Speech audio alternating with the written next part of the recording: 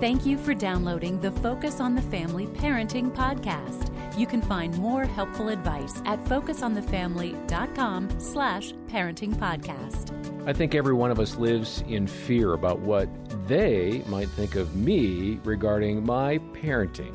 Now, I'm pretty confident as a parent, but I make mistakes. And when people see that, what are they going to say or think? What are they going to do?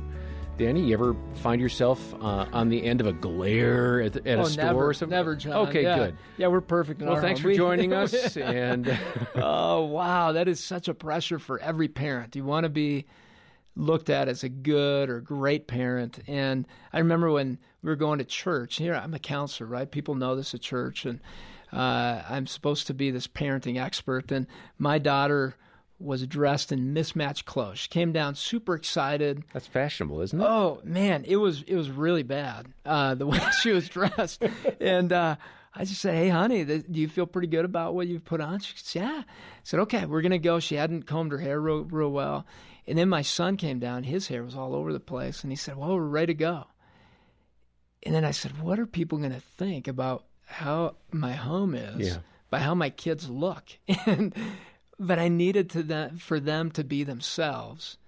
And it was a perfect moment for me to put me aside and let me speak into my kids' worlds. And they weren't afraid of what people were going to think of them. And that's how we need to grow up, not being scared of what people think of us. So it was a great lesson for me in the moment.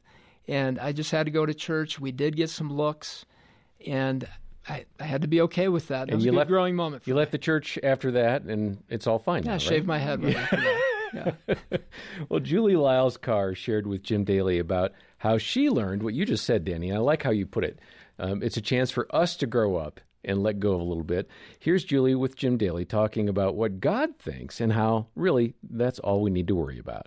Julie, here's the question. Why do we try so hard to be normal as opposed to identifying that originality that God has created? I mean, He's a creator of life, and He gave us a bouquet, not a single flower.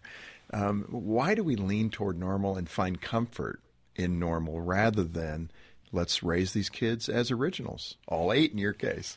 I think for a lot of us, some of our greatest hopes and fears have to do with our kids. And if we can find something that we think is going to be guaranteed, then it seems to take some of that fear off. It quells that. I think we all love things that feel like formulas and guarantees and certain ways that we think will work. And it's always fascinating to me when people ask me about the expression of raising our kids. Well, tell me exactly. Well, give me the list. And I'm like, whoa, we need to talk about your kids, because what's worked for some of mine may not work for some of yours. We have a funny story that we tell. One of my children, my second child, McKenna, she really likes things to be platted out well. She likes to know what's coming up, what she can expect, and she has a real heart to be compliant and to be on track. She really likes knowing what the parameters are. Meet the expectations. Correct. She really likes that. So when the oldest kids were young, I was looking for efficiency models, and so I had this chart. Well, if you do this, this is the punitive consequence. So if you do that, it's going to be this much time out. And if you do this, then it's going to be, I'm going to get to take that stuffed animal. And if you do this, and I laid it all out. McKenna looked at that chart, and you could see her little mind going, okay, excellent, okay, never going to do any of that stuff. Third child, Justice, walked up to the list and went, totally worth it. Going to do all of it. It was like, fantastic. These consequences aren't severe. Not big deal. I'm willing to pay the price. So I think that some of it is trying to make efficiency models. I think some of it is we want those guarantees. But I tell you the thing that I find over and over. We, to some degree, find a lot of our identity in our parenting. Oh, yeah.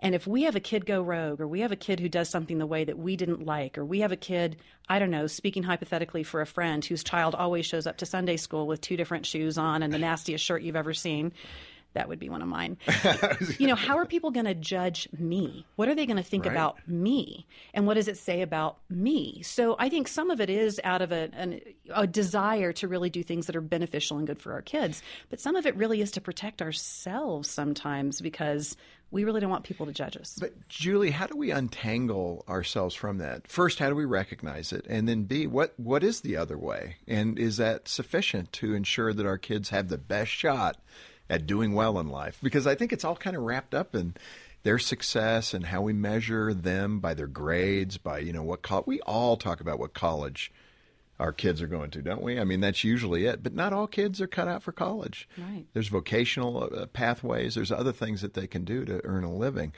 But we do tend to freak out and panic.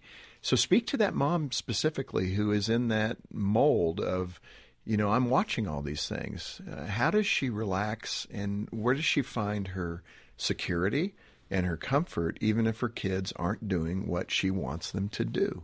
One of the questions that I ask myself if I start bumping up against something where I'm like, ooh, I don't know that I want them wearing or doing or saying, or what did they just post on social media with my last name on it? Those kind of things. I ask myself this question: who is the they I'm worried about?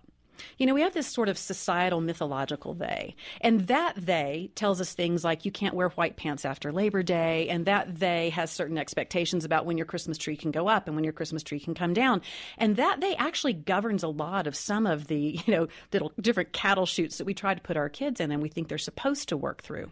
Sometimes it's a they that is sort of the church broadly. Well, what will the church think? And if I'm trying to raise godly kids, what will they say if they see this? And does that match their definition of godly kids? And sometimes it's the they that's within just our own extended family and community. Oh my goodness, if my mother realizes that I've let them do blah, blah, blah, or if they get wind that so-and-so is going to go to community college first, what is my father-in-law going to say? We've got this they that we worry about. When I identify that they, it helps me identify, well, is that God's guidance and voice? Or is that me seeking approval or trying to buffer against some kind of judgment? I love Julie's perspective. That, though, is a really hard place to get to. We want people to think well of us and our kids, but we worry that if our kid messes up, my parenting expertise is on the line. Danny, how do we deal with that? Really, the best parents are the ones that are able to learn how to adapt to the reality that we're all imperfect beings. That gives us great opportunities to practice love, as I've said before, but also to keep our eye on the true goal, which I think is stated very well in Deuteronomy 6, that says that we are to pass on God's teachings from generation to generation. And God's teaching is all about grace, about forgiveness, about how to deal with the imperfection of sin in all our lives, but how to live in relationship. And relationship can be quite messy. And it's really, we need to focus on what is best for the child in the moment, in their growth. What is the long-term picture for my child? And how can I participate and be part of that wonderful movie of who my child is becoming? And I'm not here to gain other people's approval. I love how Paul handled that with the Thessalonians and in Thessalonica, when he said, I'm not here for all of you. I'm here for an audience of one, and that is God. And as a parent, we are here to raise our children when we've taken that role on, and what an honor and privilege it is to do that. And you know what, John, it's going to be a struggle for all of us every single day. Encourage one another and look for another parent to encourage today.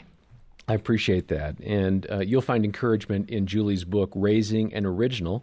We'd like to get that into your hands.